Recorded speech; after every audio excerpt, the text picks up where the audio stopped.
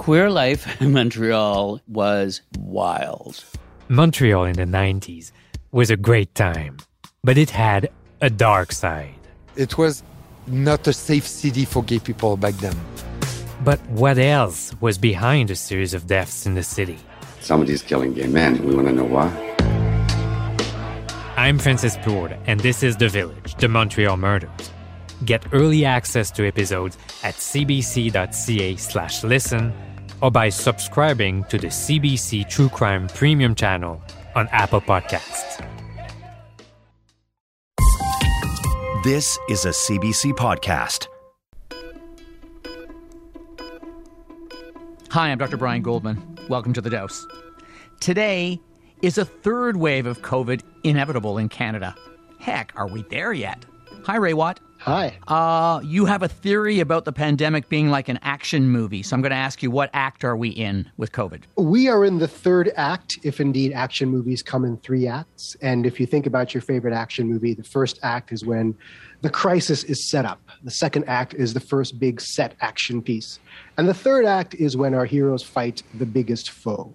It's when the dawn is near, but the last big crisis must be overcome. And here's the thing, that last big crisis, the last monster, the last foe that must be fought, isn't always the biggest, most powerful foe. Sometimes it's the hardest struggle because the heroes are just tired. Well, obviously lots to talk about. Before we begin, can you give us a hi, my name is, and tell us what you do in a sentence or two? My name is Raywat Deonandan. I'm an epidemiologist and an associate professor at the Faculty of Health Sciences at the University of Ottawa. Okay, here we go. The more infectious variants are surging in a number of provinces. At the same time, officials are easing lockdown restrictions. Some experts are warning that the combination could be a perfect storm for a third wave. So today on The Dose, we're asking, what, if anything, can we do to stop a third wave? Raywat Deonandan is here with some answers. Raywat, welcome to The Dose. Thank you for having me. I'm so excited. Since it's our question, I'm going to ask you right off the bat. Are we in or on the cusp of a third wave of COVID? I believe we are. And first, we have to ask ourselves, what is a third wave? I mean, we don't know we're in a wave until we're already deep in it, or sometimes until it's over. And a wave probably isn't the best way to describe these kinds of things. They're probably best described as surges, because a wave implies that this is a natural occurrence, that we just have to wait it out. That's not true. We do things that cause the wave, and we do things that cause the wave to subside afterwards. So if we're in a third surge, as I prefer to call it, I think it's true because that's what we're seeing in Europe. And whatever happens in Europe tends to happen here a few weeks later, based on what we've seen this past year. And certainly we're doing all the right things to allow a third wave to happen. So I fully expect us to be at the beginnings of a third wave right now. We know the more infectious variants are surging in many parts of the country. What do we know about the degree of their spread in Canada so far? Canada is beset by B117, the so-called UK variant. The other variants of concern, the major ones, are the South African variant, so-called B1351, and the so-called Brazilian variant, P1.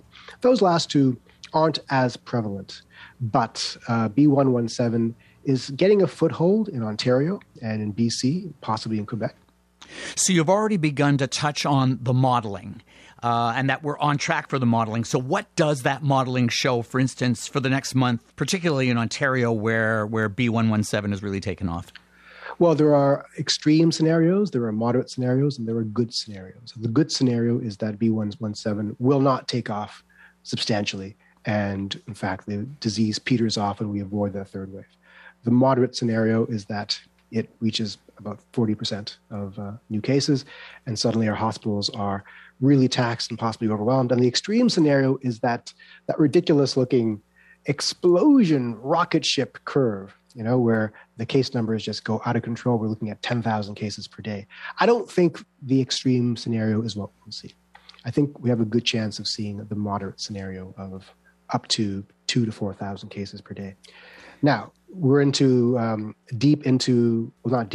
early into our vaccine rollout program as well. And that's going to help. I don't think it's going to help quickly enough to prevent a third wave, but it will help substantially to diminish the death toll. And that brings us back to a fundamental existential question that we haven't really asked in a year, which is, what is the goal here in our pandemic response? Early on, it was flatten the curve, keep the healthcare system up and running. Then it became, avoid the death toll, then it became keep things open, then it became avoid infection at all costs. And I don't know what the right answer is for the duration of the pandemic, but I think right now it is to prevent the overwhelming of the healthcare system, to allow us to hold steady until vaccination does its job.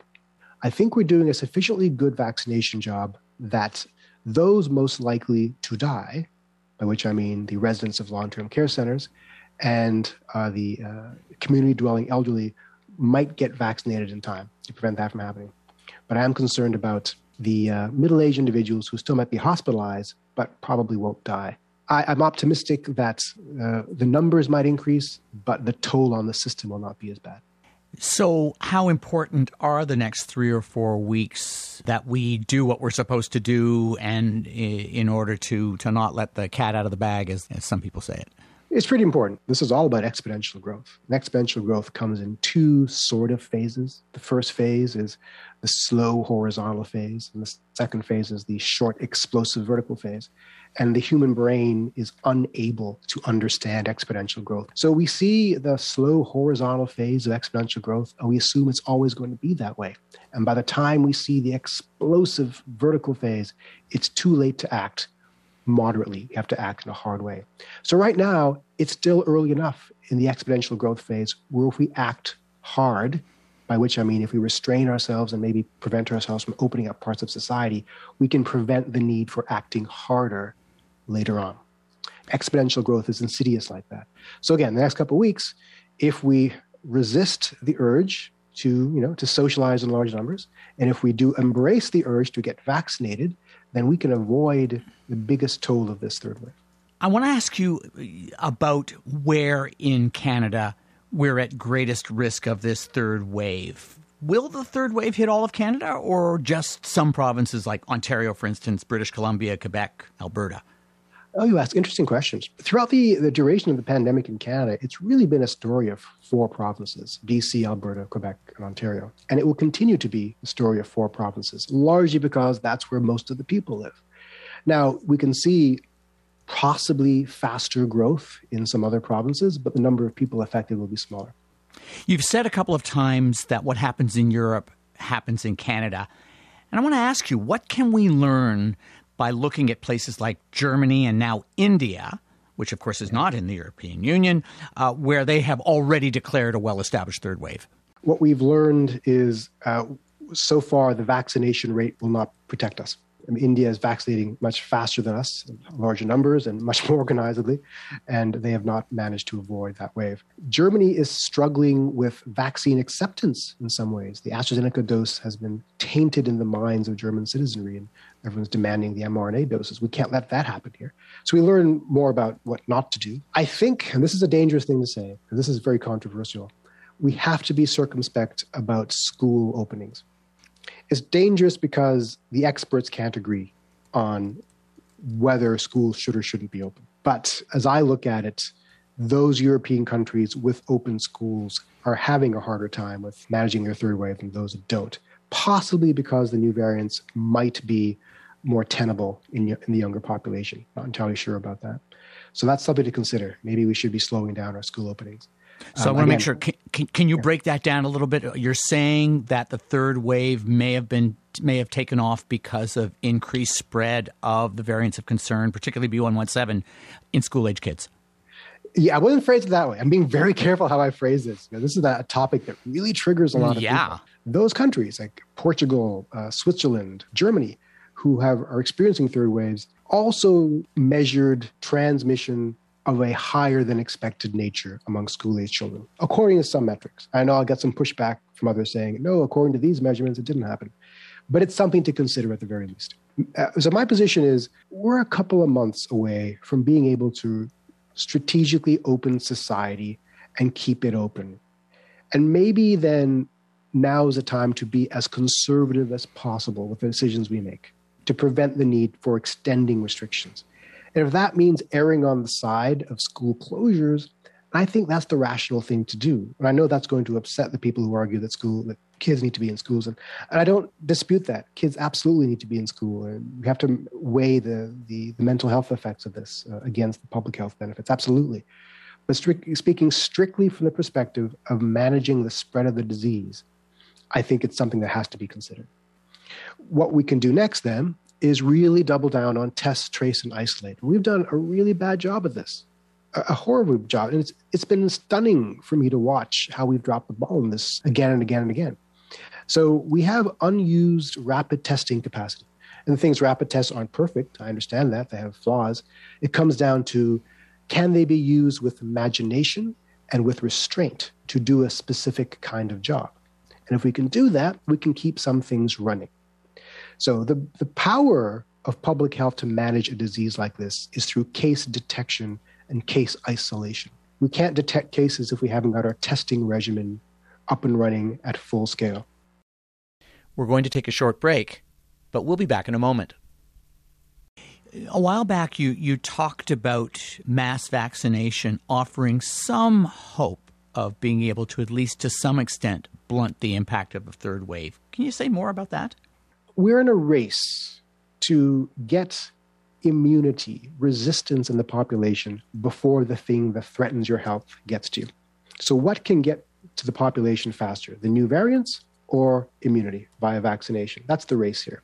Vaccination, we know for sure, gets us the prevention of serious sickness. It may not prevent infection, it may not prevent transmission, but guess what? It probably does. We have some data that AstraZeneca prevents transmission by up to 67%. I would guess that the other vaccines, somewhere between 60 and 80% probably. So what vaccination gets us is the slowing down of the spread of the disease, but absolutely it gets us the prevention of suffering. Because what's the goal here? The goal here is to keep society open and to prevent human suffering. But its connection to the third wave implies that you can vaccinate enough people fast enough. Can we, logistically? I think now it's probably, well, is it too late? You know, I got to stop and think about that. Is it too late now? Assuming we got like 10 million vaccines per day for the next 2 weeks. Can we get them into arms every day? We probably can't, to be honest, because it does take 2 weeks to build up immunity, to get that immunogenic response. So let's say we got every Canadian vaccinated tomorrow. 2 weeks later, they'd be immune. That gives you 2 weeks to become infected. And in 2 weeks, we'll have exponential growth anyway. We could do it if we had all that happening and if everyone stayed home and didn't interact for those 2 weeks. It is theoretically possible. It's just highly unlikely. So I don't think we'll vaccinate ahead of this problem. Okay, so while we're talking about grim subjects, let's drill down a little deeper and take a look at what this third wave would look like. So it has become, as it was a year ago, this has become a hospital systems crisis.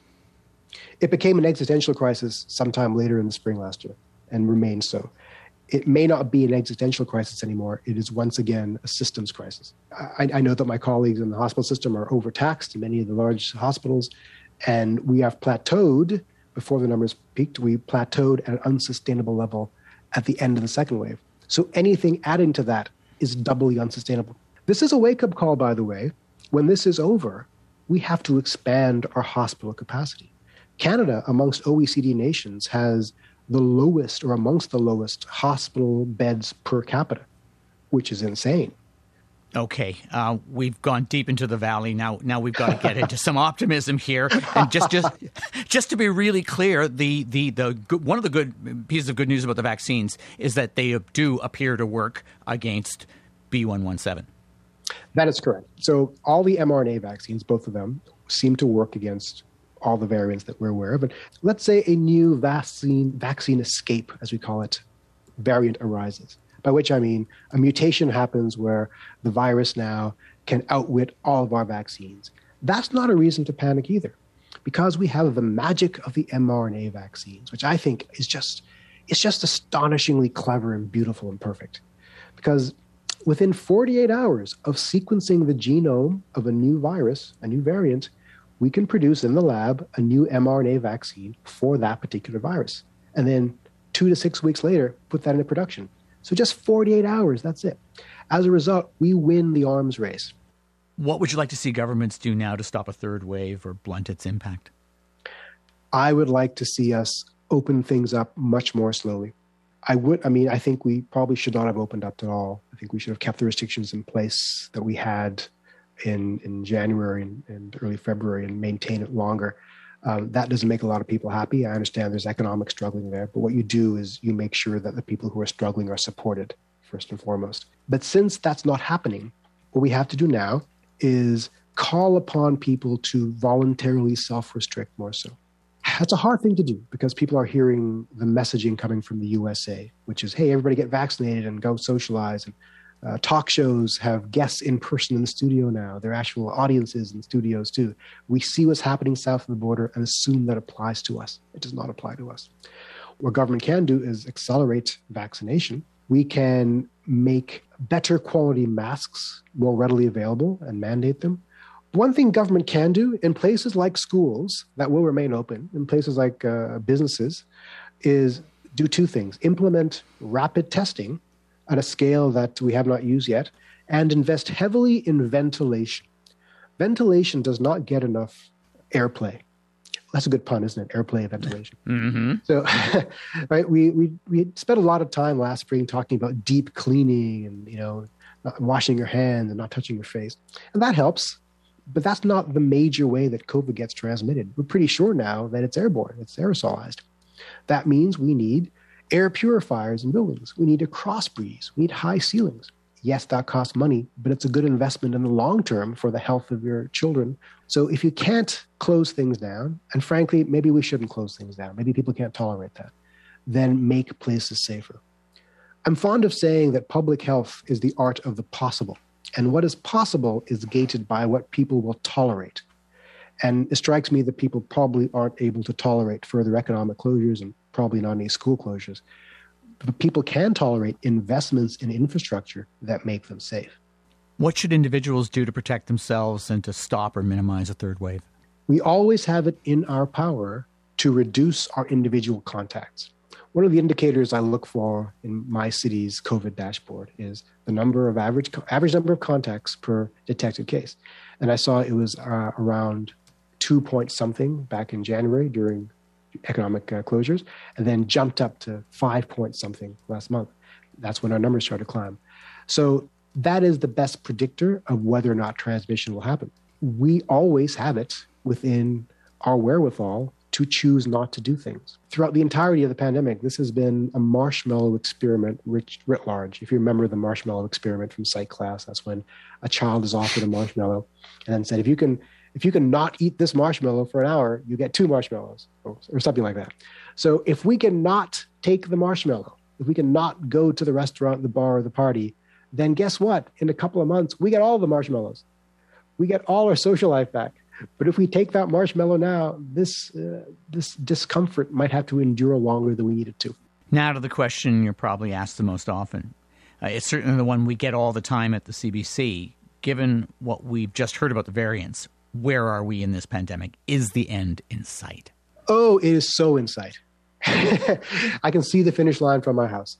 And the question is it 5 miles away or is it 50 miles away? The pandemic itself, as an administrative thing, will not be declared over until next year at the earliest. That doesn't mean we won't experience normal before then. It just means at a global level, it'll still be percolating and simmering and maybe even exploding in some parts of the world, especially poor parts of the world that can't afford vaccine yet. It also means that we probably won't be having unfettered international travel for at least another year. But when it comes to enjoying our life domestically, I think we're going to have, by Christmas, absolutely a normal-looking Christmas, absolutely. We probably won't have concerts and music festivals until next summer. We will definitely have, indoor parties and gatherings by the fall. Come late spring, early summer, we will see the last of economic restrictions.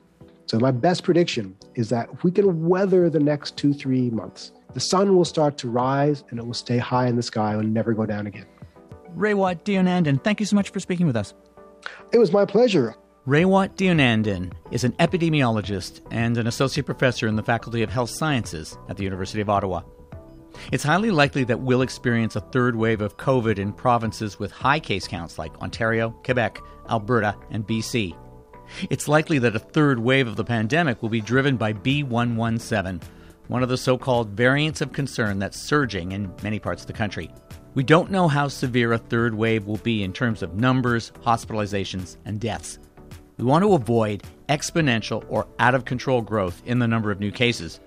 The more we loosen restrictions right now, the worse things might get. A mass vaccination program won't happen soon enough and fast enough to prevent a third wave.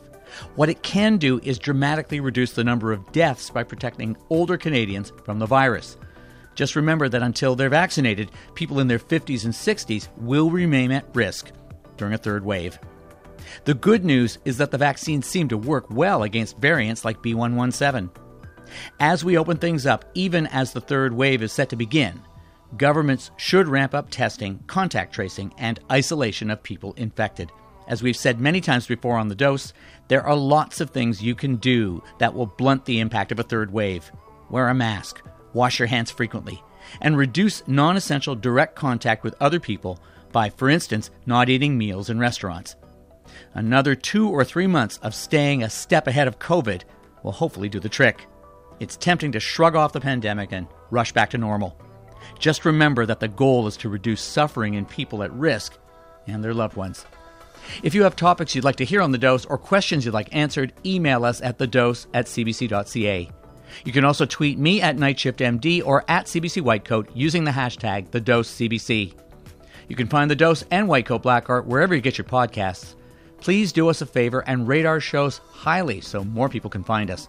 This edition of The Dose was produced by Willow Smith and Donna Dingwall with digital support from Fabiola Carletti. Thanks to Laura Antonelli for technical support.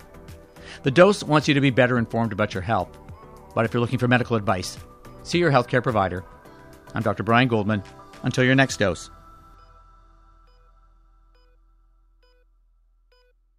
For more CBC podcasts, go to cbc.ca/podcasts.